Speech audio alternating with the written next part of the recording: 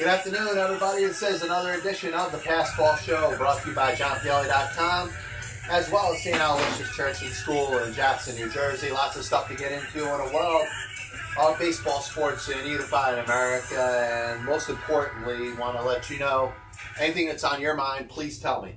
Either comment or the Facebook Live or Periscope feed, or you could give the show a call. The number is 732-364-3598.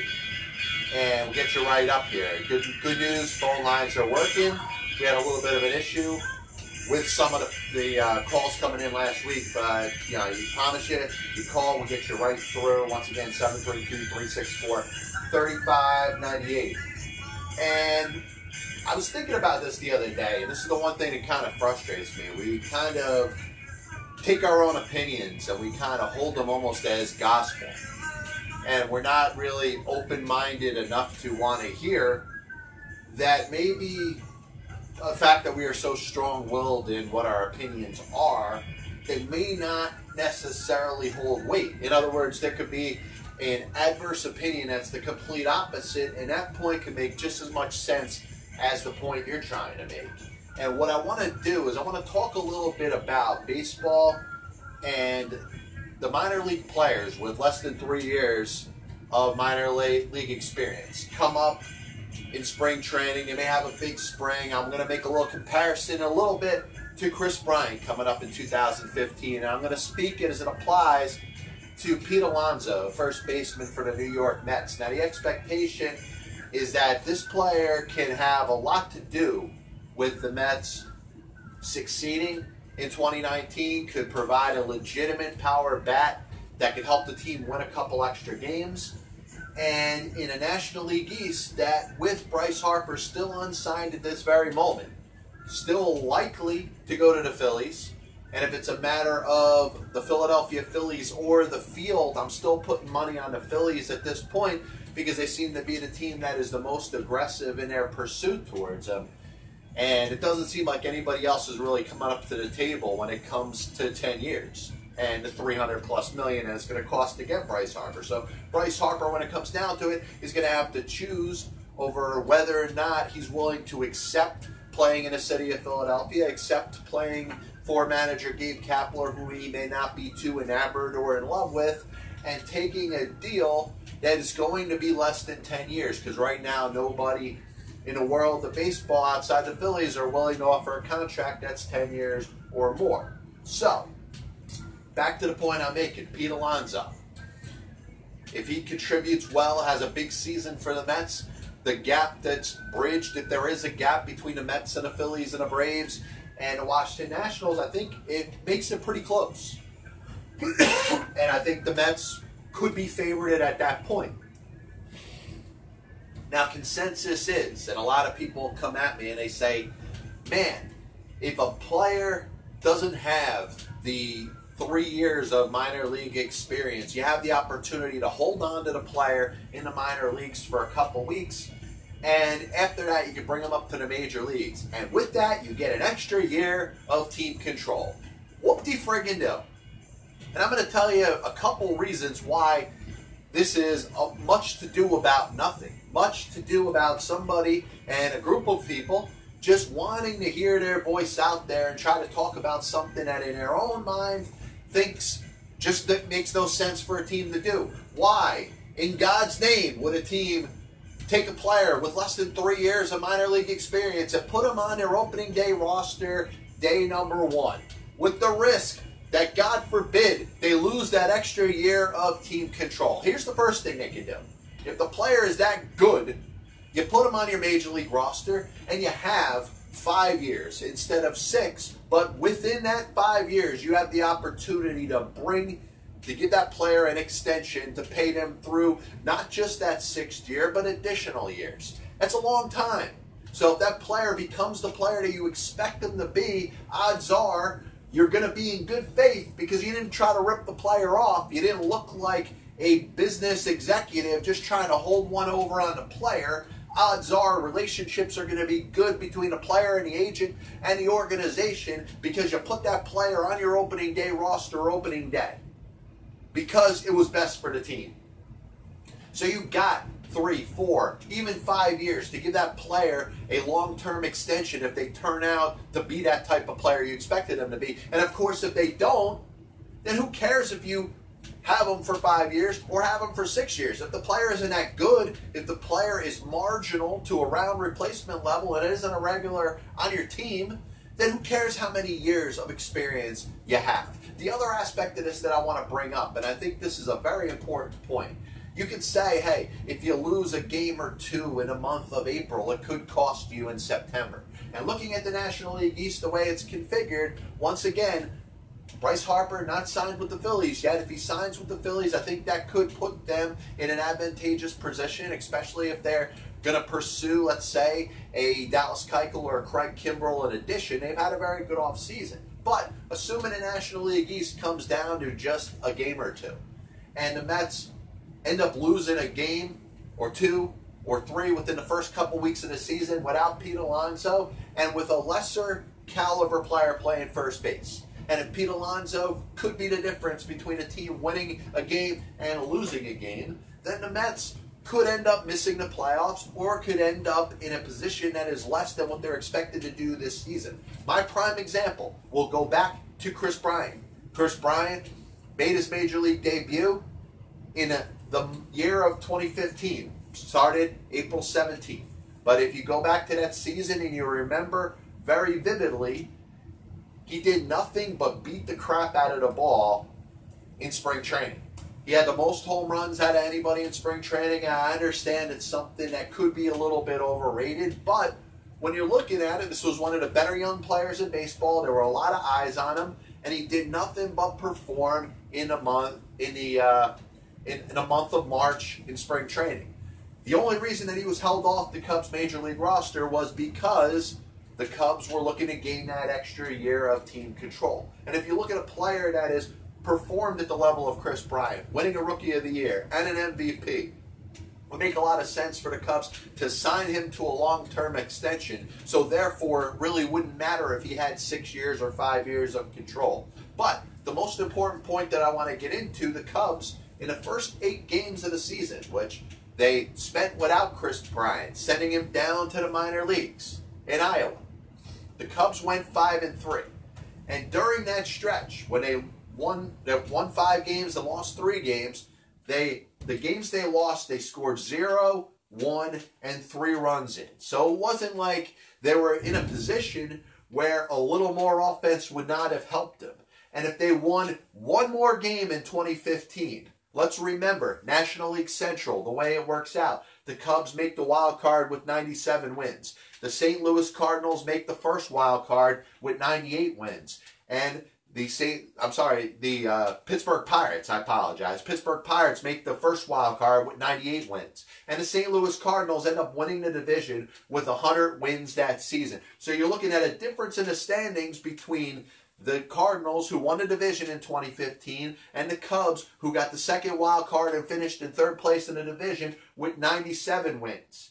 There's a very good possibility that if Kris Bryant was on the Chicago Cubs roster opening day, the Cubs could have had a home field game against the Pittsburgh Pirates or could have very well won the National League Central. Now, the Cubs did what they needed to do. They took it the long way. They beat the Pirates in Pittsburgh thanks to Jake Arrieta, an outstanding performance in a wild card game.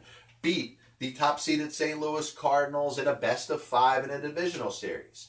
And then, of course, they took on the New York Mets. May have had little or nothing left. The Mets ended up having home field advantage in that series. And who knows if the Cubs maybe had won that division and maybe had home field over the Mets, maybe that series ends up working out a little differently. And remember, the Cubs of 2015 are in a position where they're still on that drought waiting until 1908 since the last time that they won a World Series championship. They won the next year, but what if that didn't happen? What if 2015 was their only opportunity to have a deep run in the postseason? It could have ended up costing them. And the Mets in this situation could have been in a very similar situation if they choose to not bring Peter Alonso up. I'm sorry, we'll call him Pete, for opening day. If he is one of the 25 best players on the roster, let alone one of the 8 best position players that belongs and should be in the starting lineup, he should be on the roster and in the lineup opening day. Like I said, it could cost you a game or two. Could be the difference between where you finish in the National League East. If you're looking at all the projections, whether it's Pacoda or any of the different sites that are putting different type of win projections, when we're talking about over-unders with the teams in the National League East, all the teams are very close. They're all in the mid-80s. And there's a good chance that 4 teams could win 84, 85 games this year. So if you win 1 more game or 2 more games, it could be the difference between the Mets making the playoffs and not making the playoffs. And then the other aspect is that if you believe so much in a player, if you think a player is going to be a future of your franchise and you even want to give him a couple years to gain that type of experience and prove that he can perform at the highest level in regards to helping the team, then you could extend them. You could extend them past what that 6th year would be. You could extend them past even a couple of his free agent years. And that would be the best way to do it. This copyright and broadcast is authorized under internet rights granted by the World Wide Web and is solely for your entertainment of our audience. Any publication, reproduction, or other use of pictures, descriptions, and accounts of this show without the express written consent of the Passball Show, JohnPielli.com, and John Pielli LLC is prohibited. Any commercial or other use of the program, such as by charging admission for its showing, is similarly prohibited. So I'm going to try to get through this as quick as I can. We got a phone call, so we're going to pull it right up here. And it is Willie calling from Toms River, New Jersey. Willie, what's up? You're on the Passball Show. Hey, John. Just wanted to get your take on the Robert Kraft thing with the soliciting prostitute. Hey, thanks, Willie, for the call. Obviously, there's things that happen over the course of sports, and they become very polarizing because this topic in particular has something to do with sports, and it also has something to do with the opposite of sports. So you're talking about anything with legal proceedings and charges, and you're also talking about an owner as opposed to the player. And I think the National Football League has done a better job in addressing personal conduct when it comes to players and obviously coaches. Sean Payton was suspended for a season. The sanctions against the New England Patriots in regards to some of the things that they were doing illegally. So I think football has done a better job to address these particular issues. Now, how do I expect this situation with Robert Kraft and the prostitute and him being arrested for soliciting a prostitute to impact the Patriots going forward? Obviously, we're going to assume that he's innocent until he's proven guilty, which is tough to do in a court of public opinion, right? Some charges get put out there, and many people, when they look at it, it's alleged, but they take what they hear as 100% fact.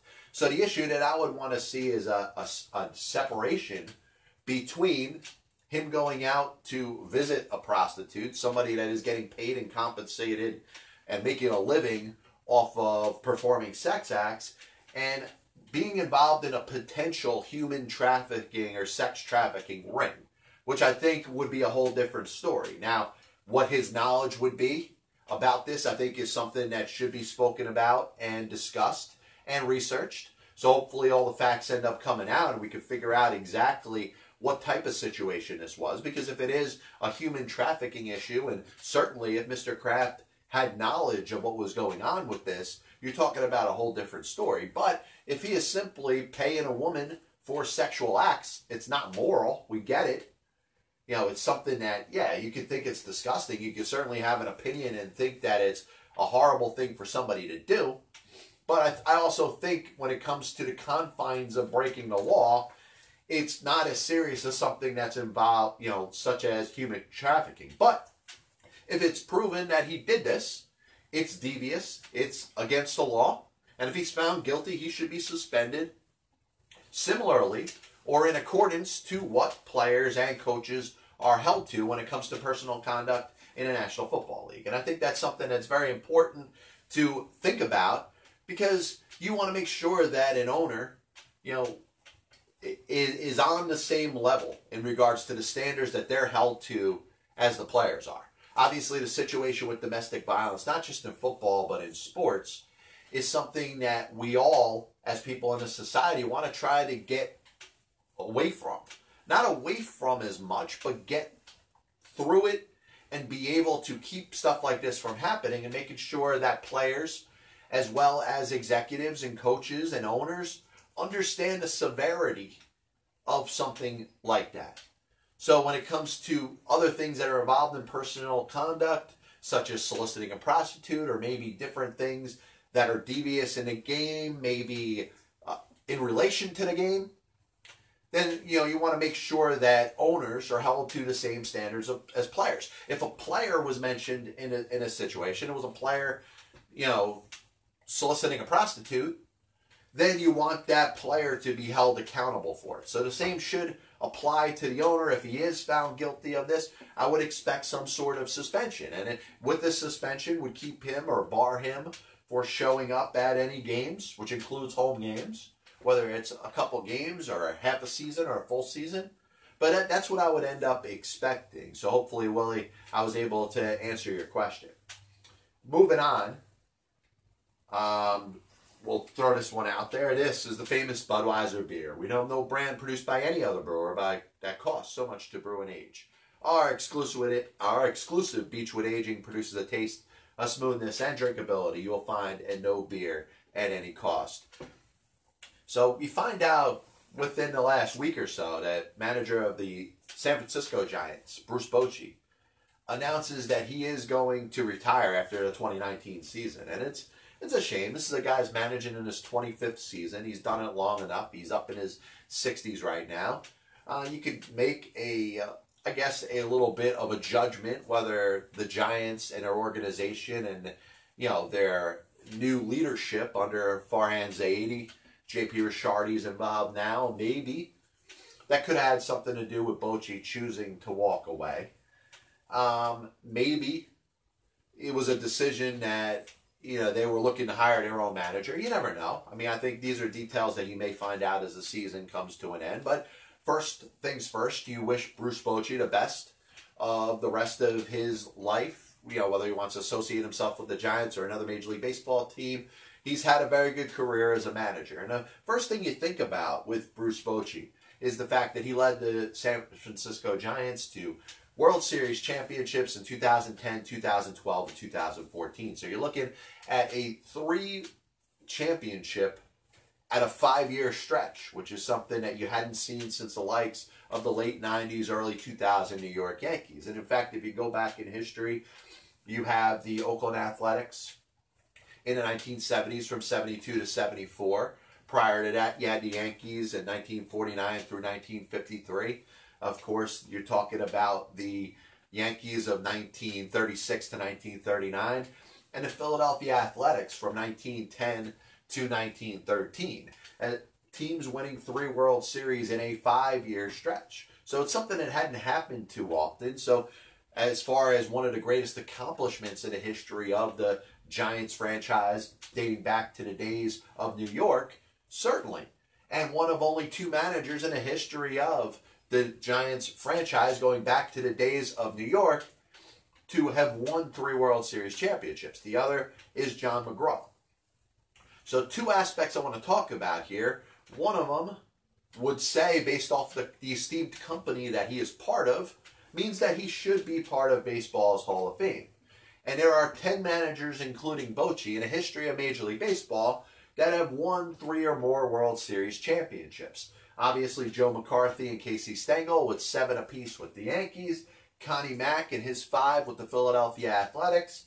Joe Torre, Walter Alston, Joe Torre and Walter Alston with 4 each. Torre with the Yankees and, of course, Alston with the Brooklyn Dodgers. Then John McGraw, Sparky Anderson, Tony La Russa, Miller Huggins, and Bruce Bochy. So if you want to use this as your factoid or your piece that you want to say, no other manager has won 3 or more World Series championships and is not in baseball's Hall of Fame, then I think you have a pretty good point. I want to talk about another stat that we could throw out there. In the history of Major League Baseball managers, there are only 2 managers that are in baseball's Hall of Fame that finished with a losing record. And one of them, of course, is Connie Mack.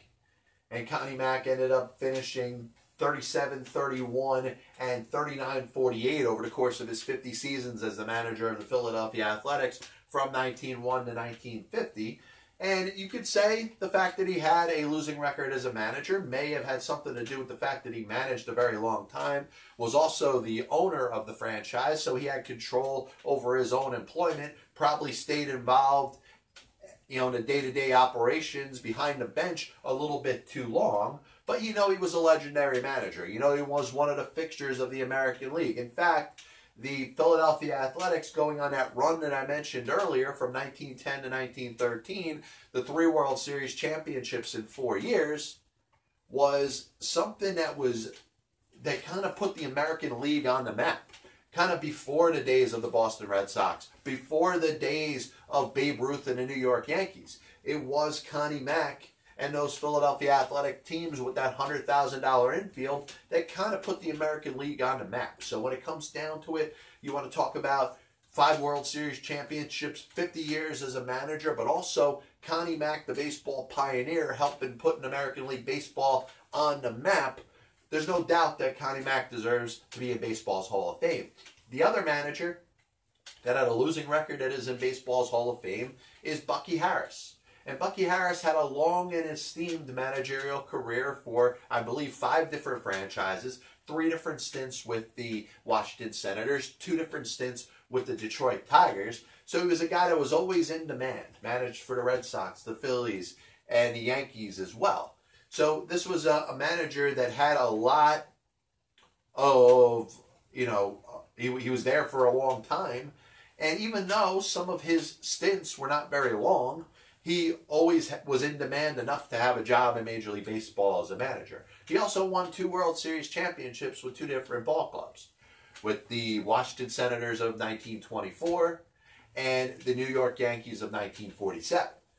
And obviously, the Washington Senators, one of the things that they were known for as being one of the more losing clubs in the American League.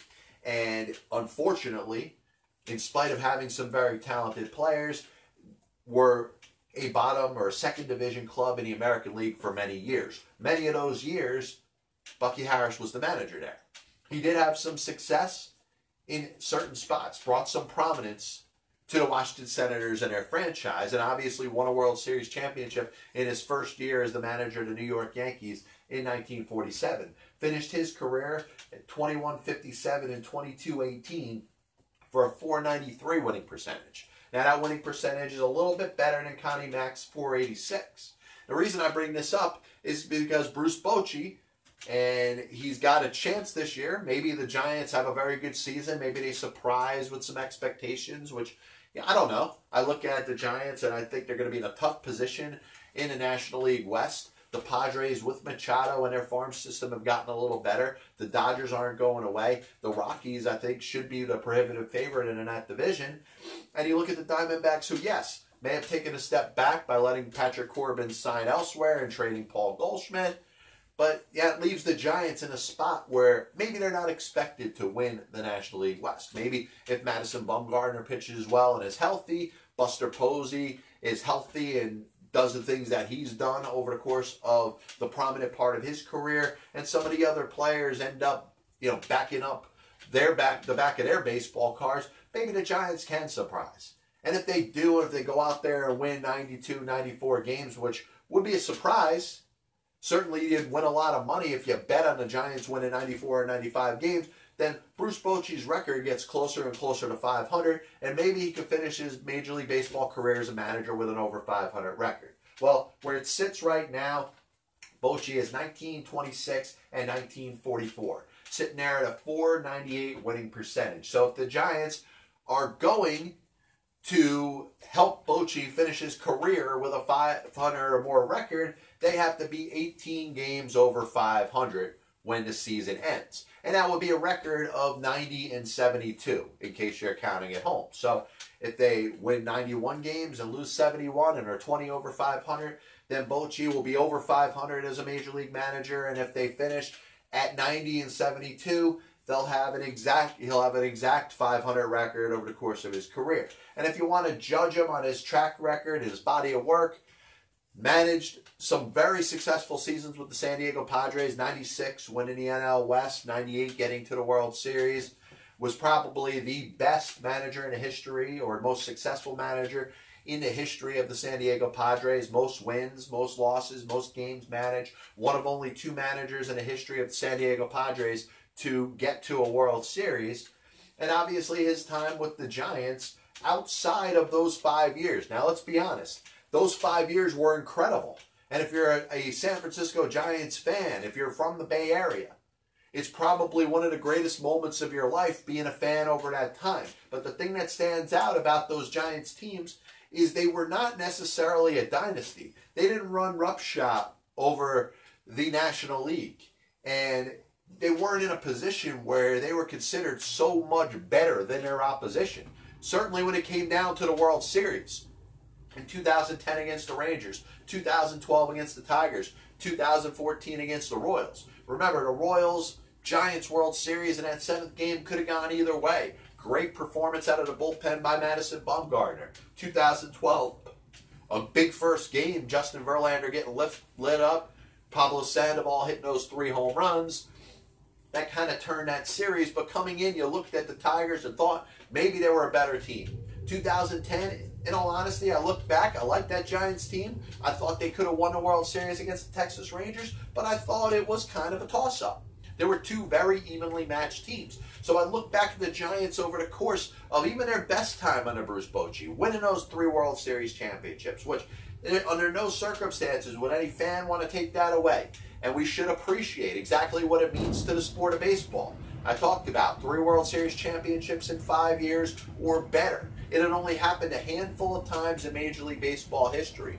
Going back to Connie Mack's team in 1910 to 1913, the Yankees of 36 to 39, the Yankees of 49 to 53, and the Oakland Athletics of 1972 to 74, and of course the Yankees from 1996 to 2000.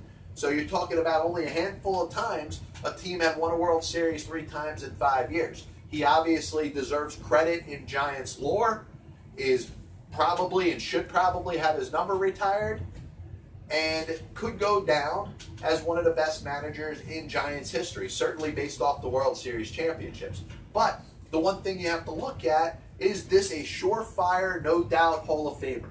And it depends on how you want to measure this. You can measure it based off of how many World Series championships Bruce Bochy won. And if that's the only thing that you want to look at, then I have no problem with you saying Bochy belongs in the Hall of Fame. And in about 3 or 4 years, when the Veterans Committee comes out there and Bochy's available, he'll probably get in. But if you want to look at the fact and the history of all the managers that have made it to baseball's Hall of Fame, only 2 of them have had losing records. And it's going to take a lot out of this Giants team, which I don't think is a 91 team, to keep Bruce Bochy from finishing his career as a Major League manager with a losing record. And you look at this, a series of managers that did a lot of good things that aren't in baseball's Hall of Fame, such as Billy Martin. And I'm not 100% sure, even though he won 3 World Series championships as a manager, I'm not sure he's more deserving than Billy Martin. Billy Martin got the most out of the teams that he managed. Success followed him wherever he went. In very few cases, he inherited a whole lot to work with. And he made those teams better. So I'm looking at baseball's Hall of Fame without a Billy Martin, and I have a problem with that. Now, does that sour me on Bruce Bochy? Listen, he won 3 World Series championships. So if that's the one thing that you want to go by, then I have no problem with you putting Bruce Bochy in the Hall of Fame. And I'm not going to be shocked if he ends up going in on the first ballot.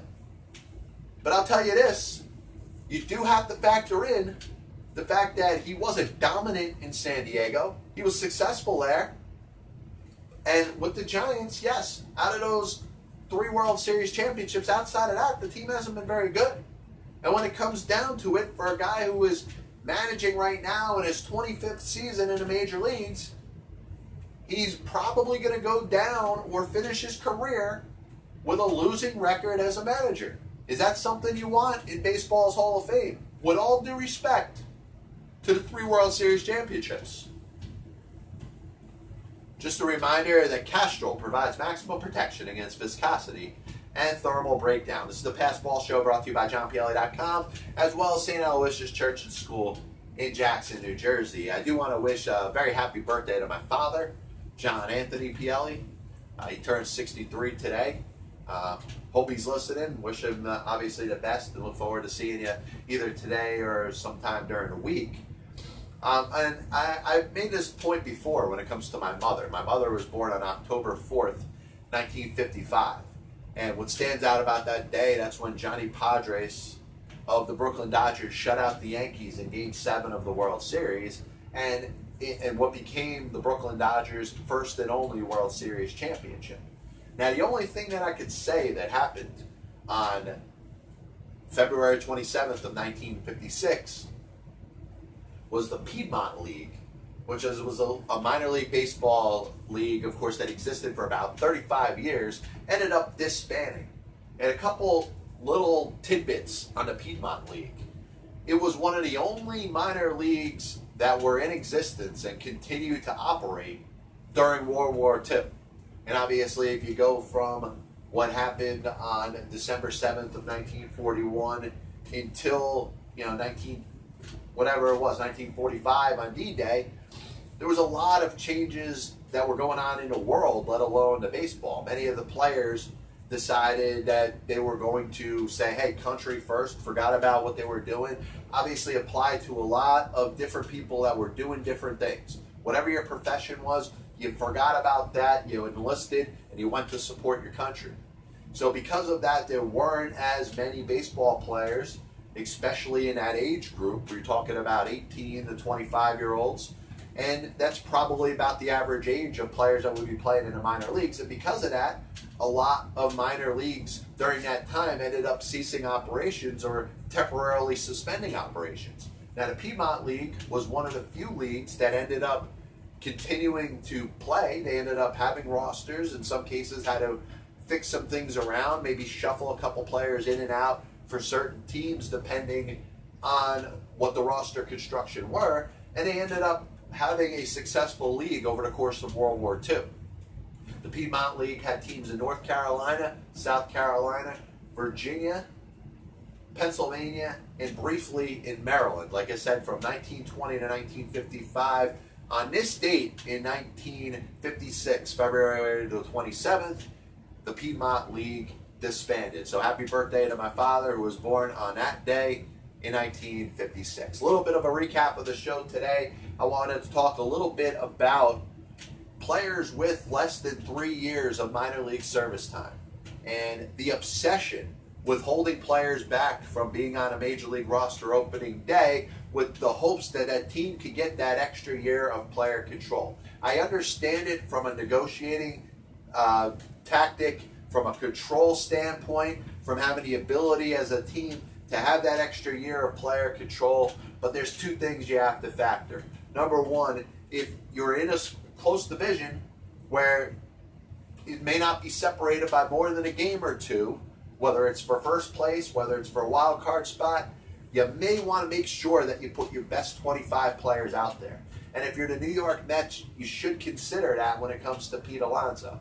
And if you end up losing a game or two, it could cost you a game or two in the standings. That could be the difference between you getting into playoffs and not getting into playoffs, or being the second wild card team and a team that ends up winning the division. And the reason I mention that is because you look at what happened in 2015 with the Chicago Cubs. They waited until April 17th to bring Kris Bryant up, and Kris Bryant did nothing but hit home runs and dominate during spring training, earning an everyday roster spot and a fixture and the place at third base for the Chicago Cubs that season. And the Cubs ended up holding them back. Well, the Cubs went 5-3 in the games without Kris Bryant before he was called up. In the 3 games they lost, they scored 0, 1, and 3 runs. If they had won one of those games, they would have tied with the Pittsburgh Pirates with 98 wins instead of 97 that they finished in the regular season.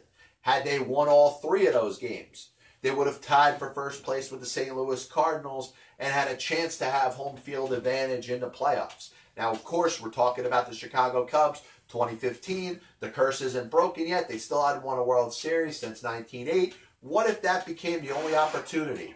As we hit the concluding point here of the Past Ball Show, cuckoo clock, the whole thing. But what if that was the Cubs' only chance? And what if their loss to the New York Mets in the National League Championship Series that year was their only opportunity to get to the World Series, which, by the way, was something they had not done since 1945. It would seem a little bit foolish to hold Kris Bryant back for 8 games. That would cost you the opportunity to do that. And obviously, the last point is teams, when you talk about team control, that means the teams have control over signing and retaining the players too. So you can talk about Pete Alonso coming up on opening day and having a great season with the New York Mets, maybe being a Rookie of the Year, maybe becoming a premium power bat in the middle of the New York Mets batting order, and the Mets could start right away on negotiating a contract that would keep him in New York past 5 years, past 6 years. That's something the teams have control over. So not just control through the arbitration process, but control in negotiating with the player. And because it is good vibes when you decide to bring the best team forward, obviously creates a good working environment for the player that is making the opening day roster between the player, the agent, and the general manager and the owner of that franchise. So obviously there's going to be a dialogue open, and you would figure that a player that's on the opening day roster losing what the team would look at as a 6th year of player control would be more inclined to want to sign an extension to go past that 6th year. We spoke a little bit about Robert Kraft, and I do thank Willie from Tom's River for calling the show today and talking about it. Like I said, personal conduct policy in the National Football League is a big deal. Owners should be held to the same standards as the players. So obviously this is alleged. Mr. Kraft is innocent until proven guilty for the exception of the court of public opinion. The last thing we spoke about today, Bruce Bochy, 3 World Series championships in 5 years as the manager of the San Francisco Giants. Seems like, on the surface, a no-doubt surefire Hall of Famer. Of course, we're talking about Bochy because he announced that he's going to retire after the 2019 season as manager of the San Francisco Giants. Wish him the best, obviously. He may not be as much of a surefire Hall of Famer as you think. Unless the Giants win 90 games this year, Bochy will finish his career with a losing record as a Major League manager. And in the history of Major League Baseball, there are only 2 managers in baseball's Hall of Fame who have losing records. One of them, of course, is the iconic Connie Mack, who you could say, in spite of winning 5 World Series championships as a manager, could be in as much as a pioneer as he was a manager. And Bucky Harris, who ended up winning 2 World Series championships, one in 1924 with the Washington Senators and the other one in 1947 with the New York Yankees. So if Bochy makes it and the Giants don't win 90 games this year, Bochy will be the 3rd manager in baseball's Hall of Fame with a losing record. I do want to thank everybody for tuning in today. This is the Past Ball Show brought to you by JohnPielli.com as well as St. Aloysius Church and School in Jackson, New Jersey. God bless you. And as always, I'll see you on the other side.